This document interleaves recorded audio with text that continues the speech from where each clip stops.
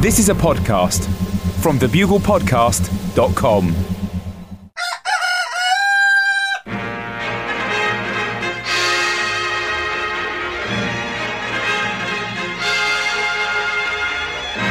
The Bugle, audio newspaper for a visual world.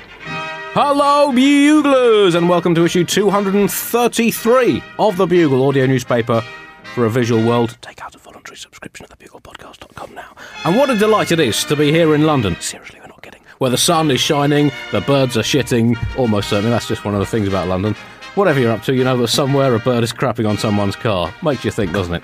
And in bird-free New York City, where the only thing that shits on pavements is Wall Street. Yeah, take that. It's the Krakatoa. It's the Krakatoa of comedy, the Mount Pinatubo of pastiche, the Santorini of satire, the Mount St Helens of massively striking hilarity, the Etna who'll get you with his laughter lava, splurting his magma of mirth all over the Pompeii of pomposity and burying the Herculaneum of hypocrisy with his pyroclastic flow of pointed facetiousness. It's the vaudeville Vesuvius himself, John Oliver.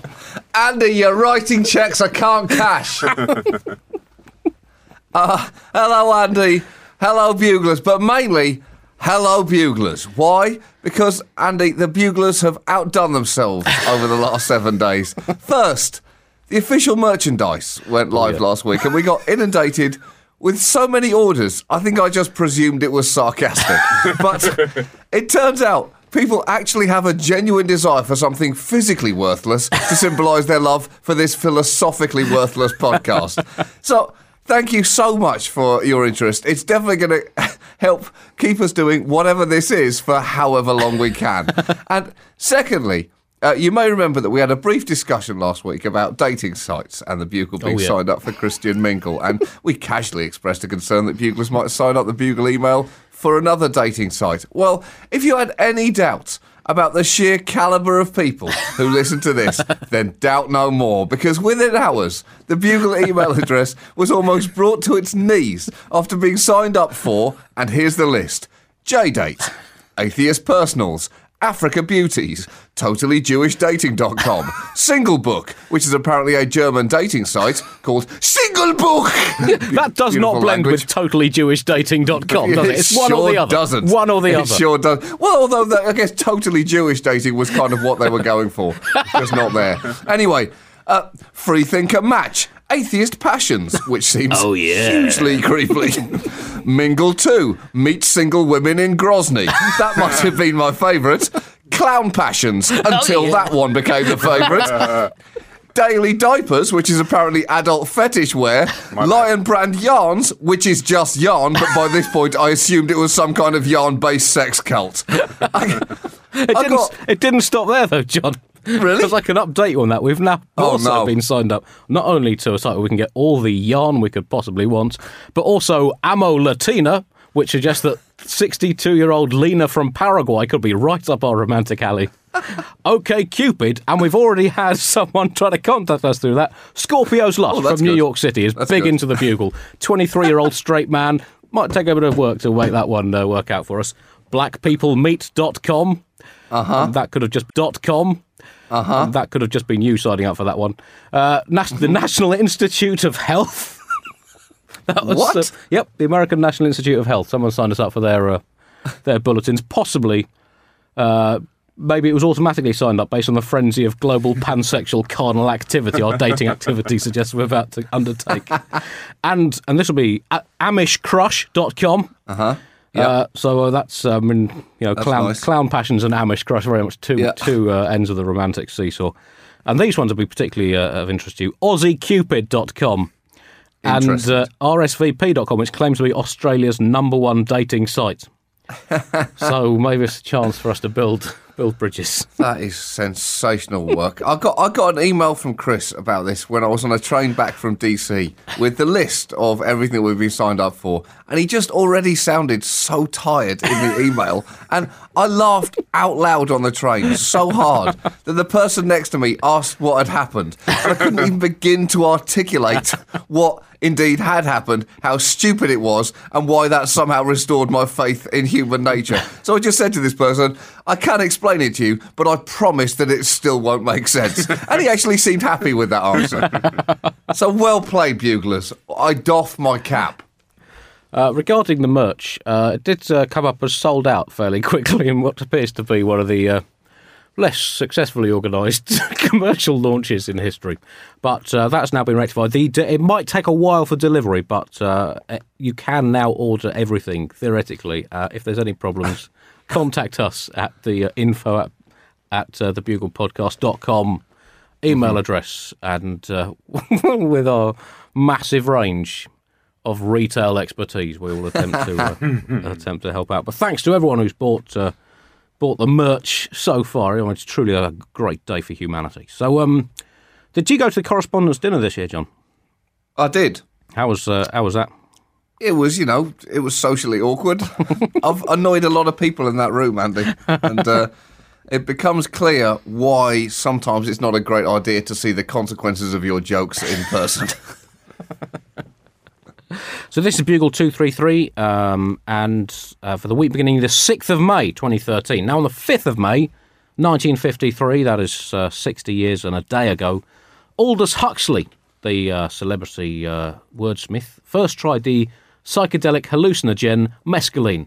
Now in his first trip he hallucinated that he lived in a country where everyone really wanted to own a badger, but there were no badgers left. Then a giant mummy badger came along on a boat and said, "Hey everyone, I'm full of baby badgers, let me in." And everyone said, "Yay, baby badgers." So the mummy badger was welcomed in and everyone got very excited as the mummy badger built a big nest saying, "Yeah, they're on their way, I promise you baby badgers, and baby badgers you will get." Anyway, 10 years later, the mummy badger's still sitting there in an increasingly comfortable nest. Everyone saying, "Where the are our baby badgers?" And the mummy badger said, "You've already had them, I quit," and runs off, her pantomime badger outfit falling off as she goes, and they shout, "You're not a mummy badger, you're a lawnmower on a Kawasaki 350. The lawnmower revs off into the distance shouting, "You're welcome everyone, look after my little badger cubs," and is never seen again.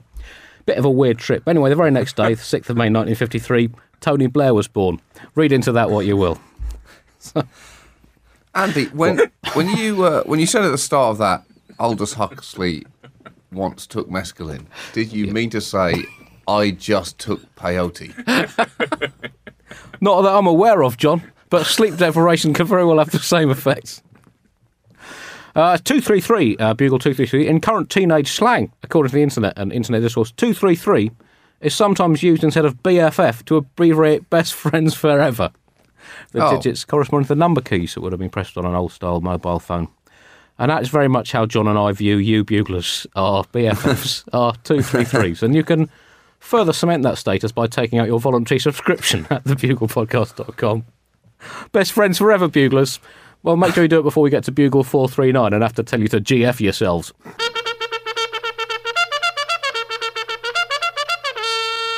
And as always, a section of the Buglers going straight in the bin. This week it's a new audio part work series. This week, the first instalment of Celebrities' Secrets of Success. Number 1. Franklin Roosevelt's bucket of lobsters.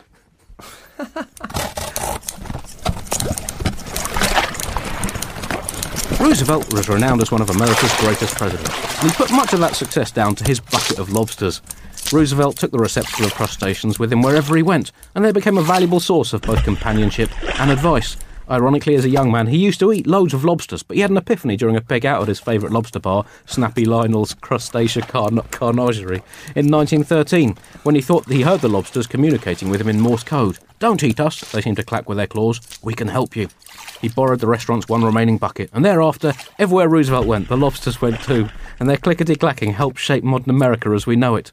With today's 24-hour media, of course, he couldn't have got away with it. People would have been saying, "Why should I vote for a guy who goes everywhere with a bucket of f***ing lobsters?" No way would he have been president today. People might have been prepared to vote in a black man, a lunatic, a philanderer, a lunatic's dad, and a film star. But there's no way they'd vote in a guy with a bucket of lobsters. But it was the early 20th century, and the lobsters were there to stay. That's why he delivered his messages to the nation by a crackling fire, so people couldn't hear the clacking of lobster claws as they fed him wise, soothing words to relay to a troubled nation. The lobsters became increasingly influential in formulating its policies, but it came at a moral price. The famously prudish Eleanor Roosevelt banned them from having carnal relations with each other in the bucket, as she found the sound of lobsters humping distressing and distracting from her prime hobby of plaiting bread. The lobsters reluctantly consented, until one day their pent-up lobsterone boiled over. Roosevelt didn't want them breeding, in case the Russians got hold of one of their offspring, so he said, "All right, I'll sort you out a boys' night in with a stripper. Any other aquatic creature apart from lobsters." The lobsters as one clacked, "New Deal! New Deal!" And Roosevelt's plan to rescue America from the Depression was born, thanks to a bucket of perverted, randy lobsters. And the reason Stalin always looks so awkward in those photos of him with Roosevelt and Churchill at Yalta, well, you try looking relaxed for the camera when you've got a lobster clamped to your Soviet nutsack. All that in the bin this week. Andy, go to sleep.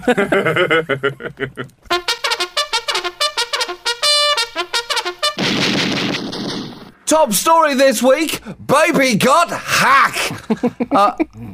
Over the last week or so, there have been a series of high-profile computer hackings with responsibility claimed by the Syrian Electronic Army, which, correct me if I'm wrong, Andy, is exactly the same name as that synth pop band that you were in the mid-1980s. That's right, John, yeah. If I remember rightly, you wore a fluorescent yellow headband and played the guitar in a pair of tight blue stonewashed jeans that had the Syrian flag sewn onto the arse. I'm pretty sure I'm not making that up. No, yes, certainly. The photos are out there somewhere. Definitely yeah, out right. there somewhere. So the Syrian Electronic Army is a group which is said to have the tacit support of Bashar al-Assad, although that could not be independently confirmed, mainly because Syria is still a total f***ing mess at the moment. I mean, an unremitting shit show. I'm talking about a catastrophe of the highest water.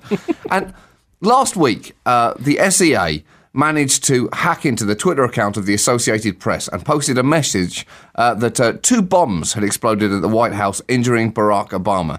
Then, all they had to do was just sit back and watch all hell break loose. The markets immediately, albeit momentarily, collapsed, temporarily wiping more than £90 billion from the US stock market. In the space of just 3 minutes, Andy, after the hack tweet was posted, the benchmark S&P 500 index, which most people have heard of and almost no one understands, fell nearly 1%, briefly wiping out $136.5 billion of its value. I think the fact that all of that happened over a single tweet, Andy, should give us all a deep and lasting confidence in our financial system. It's somehow reassuring to know that the global financial system can be brought to its knees in less than 140 characters. It's progress in a way. It's just the same kind of progress that Thelma and Louise made as they drove faster and faster towards the edge of a cliff. Well, then, of course, it bounced back, John. But was this due to people realising that the tweet was a fake? Or was it simply the prospect of a looming catastrophe? Because 3 minutes, John, as we've discovered on this podcast, is about the market's standard minimum decency period after a tragedy of some kind before they think, well, there's no point crying over spilt blood. There's money to be made. It's what the dead would have wanted. And once again, it does raise the alarming realisation that the entire global economic system is not vulnerable so much to the threats of terrorism or natural disasters, Mother Earth's own involuntary terrorism, if you will. The entire global economic system is vulnerable to a well-placed piece of bullshit, which raises the question, how the f*** am I not a billionaire, John? What the f*** am I doing wrong? I should be working this game. That's a fair point. You are uncut bullshit, Andy. Well, I guess you are distilled. I guess the thing is, the bullshit has to be believable. You're right, fellas. It's not about the money, it's about the art. Point taken, it's also about the honeys. Then some more perhaps. Yeah, and it's also about avoiding any sense of responsibility, reality, or genuine adulthood. I stand corrected, fellas. Have some bacon. Lobsters don't eat bacon, honey. A security expert. It makes them kosher, John. It cancels it out. If you feed a non-kosher animal with non-kosher food, it's a double negative that becomes kosher. Take that up with God come Judgment Day, Andy. Any half-decent mathematician will tell you that. Take that up with God. He might just ask you to just spell yarmulke. That's all he might. That's all he might require from you, Andy. A security expert explained why the financial freakout was so instantaneous, saying high-frequency trading bots are monitoring real-time news sources like press feeds and stock exchange notices. They then try to analyse whether the news is positive or negative. They'll automatically buy and sell stock accordingly. When the SEA hacked AP and posted the single fake tweet, trading bots saw crucial keywords from a highly authoritative source: explosion, White House, Obama, and injured, which was a strong sell. It took some minutes until human operators interceded and stopped the madness. There's so much to unpick from that sentence, Andy. First, trading bots. There's nothing more bone-chillingly terrifying about the phrase, is there? It turns out that trading bots, though, are actually a lot like human traders in that they both run on cocaine and prostitutes. Trading bot work hard, trading bot play hard. Trading bot heading out tonight to sexually assault stripper bots. I actually think a trading bot computer trip probably has exactly the same level of conscience as your average Wall Street trader anyway, Andy, but at least has the integrity to physically have a steely metal heart. Do you know, if you record the words trading bot and make a little kind of old-style record out of them and then just drag the needle backwards over it on your record player, it says the words, "What could possibly go wrong?" Well, also, the last line of that guy's answer is the most chilling there. It took some minutes until human operators interceded and stopped the madness. That's basically the movie logline for War of the Worlds, Andy. I think we need to try and extract the positives from this, John. Try and find some diamonds in the dung heap, and I think we can work this to a more positive way. We just need to spread the kind of rumours that can be relied upon to ensure that the markets skyrocket. Positive rumours rather than rumours like this of a death that could destabilise the entire politics of the world. Maybe a leaked memo about how the chief financial officer of the international megabank, Snutterbuck and Vork, has just successfully grown a diamond tree in his garden that grows pure 3,000 carat ready-cut rocks as big as a man's ventricle by burying his jewellery-loving wife and fertilising her with decomposing banknotes left over from the Weimar Republic. By my calculation, that diamond tree would be worth up to $500 billion worth of market capitalisation, whatever market capitalisation is. I think that's when the share price is so ridiculous they have to print it in capital letters. But I think we can work this, John. We just need to start spreading lies. Basically, if the whole of economics is based on bullshit anyway, then you might as well try and fight the bad bullshit with the good bullshit. That's basically that was Jesus' message in modern terms. Again, he'll just want you to spell yarmulke, Andy. That's all he's going to want to do. The FBI are, of course, spell it if it's on your head, John. The FBI are, of course, currently investigating. Could Abraham Lincoln spell stovepipe? Could he? There's a screen grab of the tweet online before it was taken down, and you can see that it instantly had 3,063 retweets and 144 favourites. Now, I don't want to tell the FBI how to do their job, Andy, but they may want to spend some time investigating the people behind those 144 favourites. Because if you are favouriting a tweet about the president getting hurt in an explosion at the White House, you may be a person of interest at some point in the future. How's that even an instinct to hearing one of the most potentially shocking pieces of news in your lifetime? Oh, what's that? Blast inside the White House. President down. Put me down for like.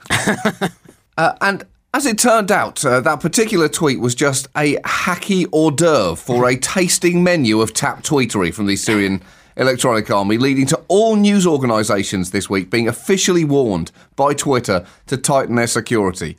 The Guardian newspaper in the UK was hit this week, inadvertently sending a hacked tweet that read, "Follow the Syrian Electronic Army, follow the truth."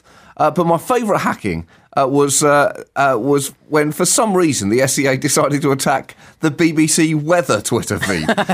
I don't know why they were a target, but I'm frankly glad they were. Here are just some of the messages they posted. The first one was, "Edinburgh storm warning station decommissioned after maintenance fund diverted to Syrian opposition." Okay, I get that one, Andy. It's topical. It's got a bit of weather in there too. But from there, they seem to really settle into a rhythm. Another one was, "Earthquake warning for Qatar. Hamad bin Khalifa about to exit vehicle." Boom, Andy!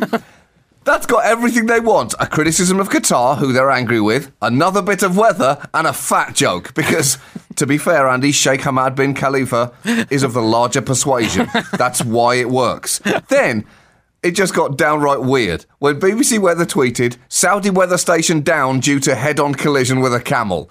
And at this point, I think the SEA were just mainly having fun and enjoying the fact that for some reason they still hadn't been kicked off the server. It's pretty amazing. It's basically the kind of thing that you would tweet, Andy, if you hacked into the BBC weather feed. If that's a kind of terrorism that I think we can all accept. That's the BBC weather forecast. I mean, that is, I think that's taking down the pillars of Western society one by one. That's hitting Britain where it hurts most. As you know, we're a weather obsessed nation. I have been ever since the ice caps melted, and we ended up separate from France. That's why we get so annoyed when it's cold. We just want to make sure that the ice caps don't come back. That's all we've got. Vice magazine actually managed to conduct an email with someone claiming to be part of the Syrian Electronic Army and asked them if there was any particular English-speaking journalist that they don't like, to which their answer was, there are many really, but any media company in the world has to know that it is a target for us when it reports false or fabricated news. Oh shit. We're going to be a target, Andy, because that is essentially all we do. And Buglers, I hope you realise the self-restraint involved in doing this whole chunk on Syrian cybernuts taking over the BBC Weather Twitter account without once saying that there were going to be sunny spells. And that took determination, sheer determination. Hello, White, let's move on.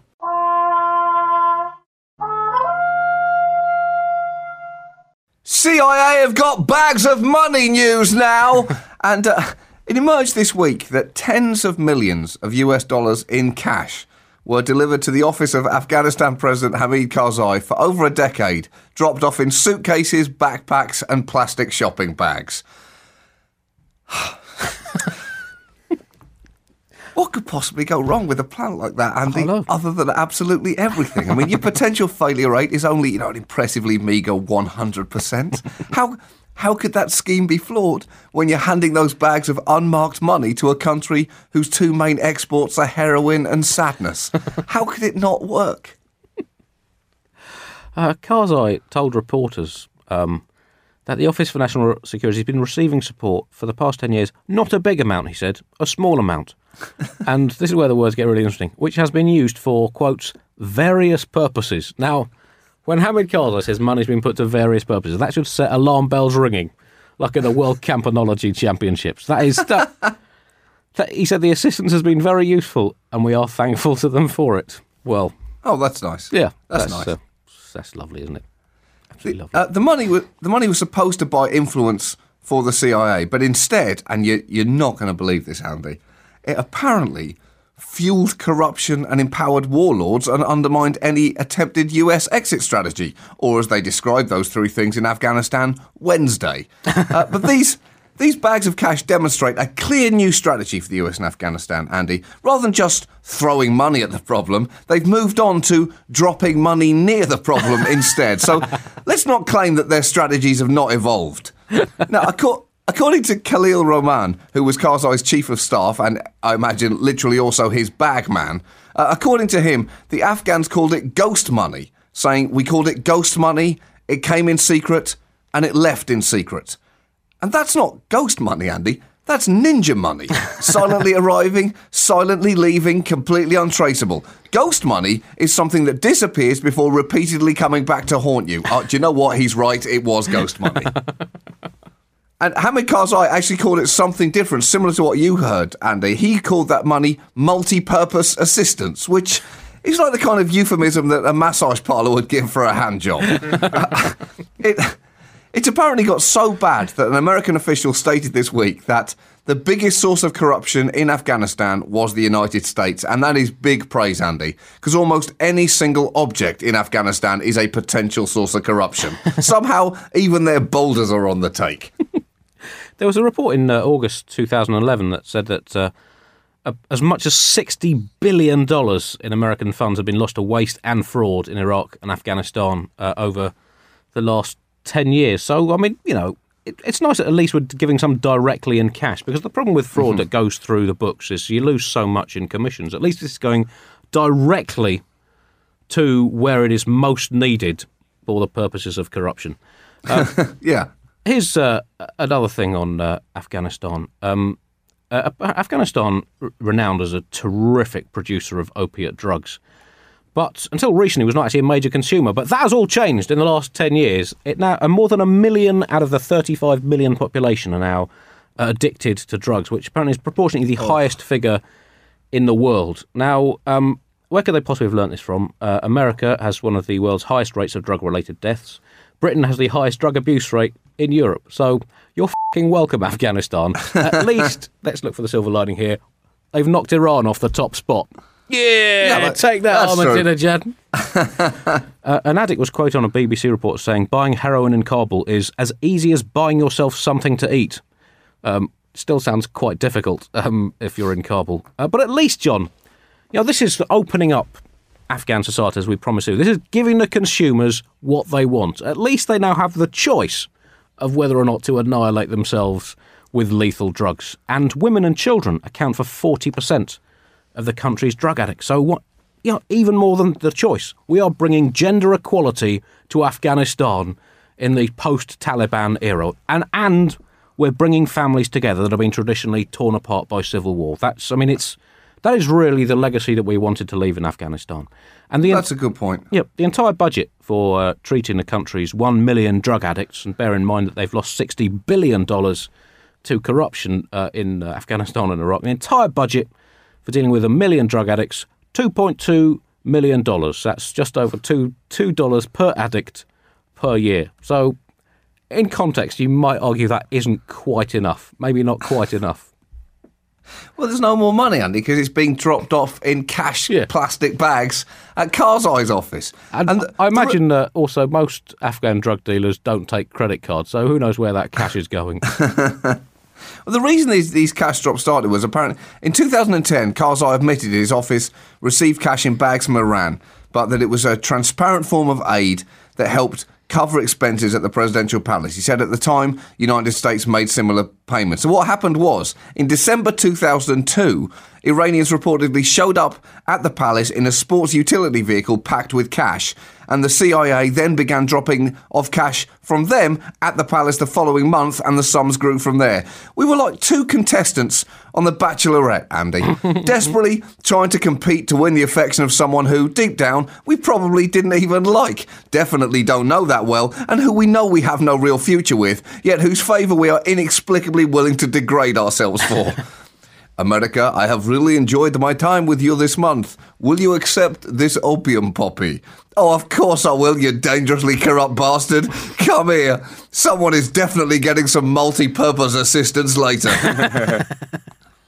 It just seems crazy, Andy. You're giving the money to Hamid Karzai, a man who, if his previous behaviour is anything to go by, is just going to spend that money on heroin and hats.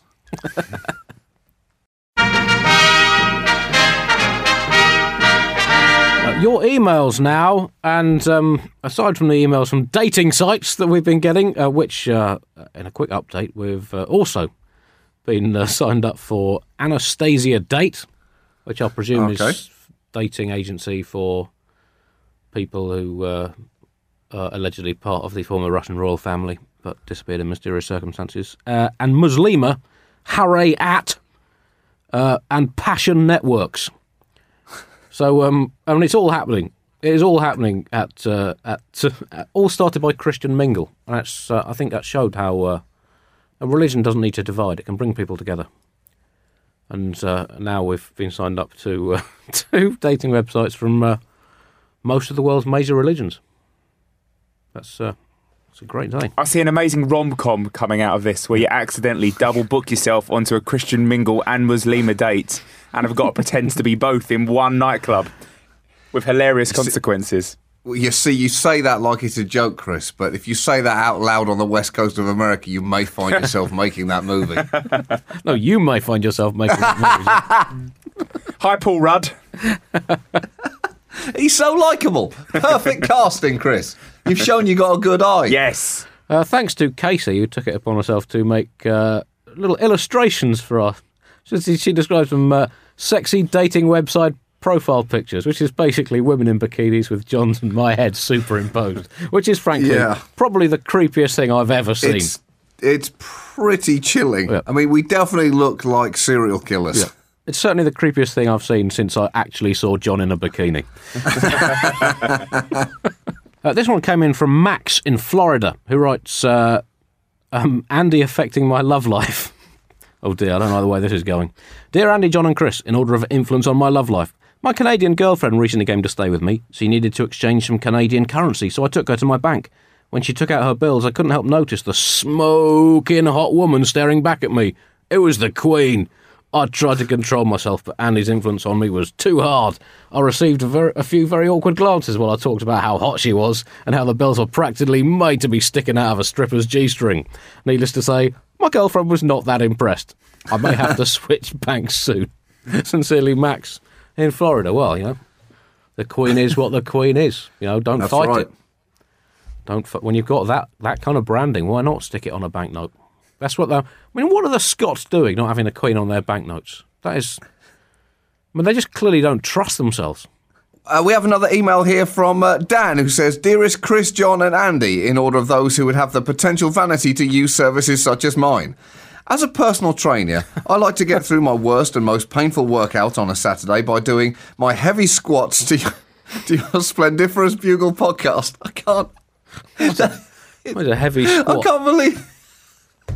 There's something about the phrase heavy squat, Andy. Is that what we have after your Friday curry? Not that kind of show. It's not that kind of show, listeners. Well, it's occasionally that kind of show. This is high-end satire, John. Let's not forget that. Never forget. It's just the image of someone doing squats up and down while listening to this is very, very funny to me. Anyway, I get through my worst and most painful workout on Saturday by doing my heavy squats to your splendiferous Bugle podcast to distract me from the focused misery of my workout. Up and down, up and down. Anyway, work it, Dan. Work it. Work it. Come on, Dan. Squat. Squat up. Squat down. Squat up. Squat down. However, a moment of intense hilarity. I think we've both just demonstrated that neither of us have ever been to a gym or had a personal trainer. However, a moment of intense hilarity caused by the gigglage, courtesy of the penis de la Mars, caused me to LOL at a moment of maximum exertion, subsequently resulting in a torn muscle in my lower back, 4 days off work, and thus far a net loss of over £1,200. A birthday present was to be a voluntary subscription to yourselves from my mother at a rate of £10 per month. Therefore, I will now be paying in 2023, no doubt, from a spinal rehab clinic. Thank you, Bugle, for making me both incredibly happy and yet unable to extricate my 16-stone carcass to perform even the most basic ablutions. Oh dear, that is a problem when you got some heavy squats to get Squat through. Up, squat down, squat up, squat down. Well, we can only apologise from the very tops of our hearts. Spine-tastrophe was the subject on that email, which is another nice. Feel the burn, Dan. Feel the burn ripping all the way up your spine. You've hurt it again. Squat up, squat down. If it ain't hurting, it ain't working. And this, on a similar... I think the Bugle is economically disastrous on any number of levels. That is the next merch we should do, Andy, is an exercise tape that is all just squatting. We're just squatting. Shouting into a camera, squat up, squat down. You can do that when you're hosting the Daily Show, John. See, God, it may come to that. I think lunges and burpees are both quite bugly. Well, because we had the Queen's swearobics, we could maybe... And I forgot swearobics. That is very good. Never we forget. Actually could do an exercise tape, Andy. We could. This one comes in. How the Bugle cost me £20,000 a year from Guy. Dear John, Chris and Andy, in the order you appear on the assassination list of the nation of Australia. Well, I've done quite well with that. Yeah, what have you done to piss them off, Chris? Why are you above me on that list? I just think it's my general demeanour. you went out there during the last Ashes, didn't you? Maybe I did. I helped England win the Ashes. Yeah. That's it. A few weeks ago, I was scheduled to attend a job interview, which could have seen my salary increase by £20,000 As this was clearly an important interview, I needed to decide what to listen to on the 3-hour drive to best increase my chances. Possibly some learned documentaries related to the field. Maybe some soothing classical music to make sure I'm fully at ease. Now, of course, what you need for a job interview is to ensure your mind is full of premium-grade bullshit, to ensure you have plenty to spout off when the time comes. I therefore decided to listen to back-to-back bugles for the drive. Unfortunately, one of the recent bugles I chose was the one where John was reading out tweaks from the Iron Shake, including the ones described as distilling down the essence of marketing. Well, I thought if it works for selling T-shirts, surely it should work for selling myself. Thinking a bit more, I decided it probably wasn't a good idea. But throughout the subsequent interview, the mental effort required to not just stand up and yell, "Give me a job or go f*** yourself," meant I couldn't really concentrate on the questions being asked. It's now been several weeks, and I haven't heard back from them. I therefore blame my subsequent failure to get the job on you at the Bugle, and I'll be expecting a yearly stipend of £20,000 to be coming my way from your overflowing coffers.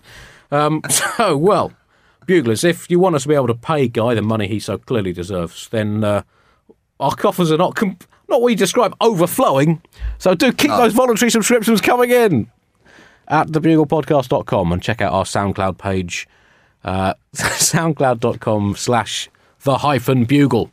And the merch is also available via the Bugle website. And, it's hard to imagine a world within a year or so where at least half the people are not wearing a Bugle cap. Makes you think. Thanks for your emails. Do keep them coming in. info@thebuglepodcast.com.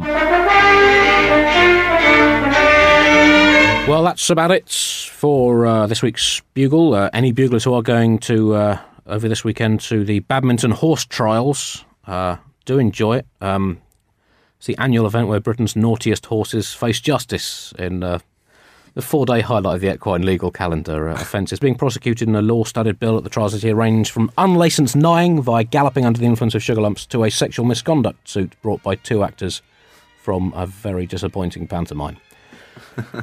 That's all, buglers. Until next week, please stop signing us up for dating sites. We're already happily married to our beloved audience. We need no more love. Nice, that's a lovely gesture, isn't it? That's nice. So stump up your fucking dowry. And that's it. Until next week.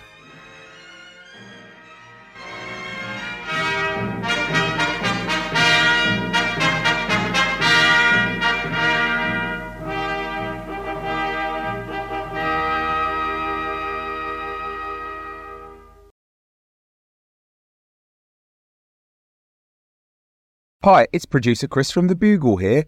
Did you know that I have a new series of my podcast, Richie Firth Travel Hacker, out now? It's the show where Richie Firth and I talk about how to make travel better in our very special way.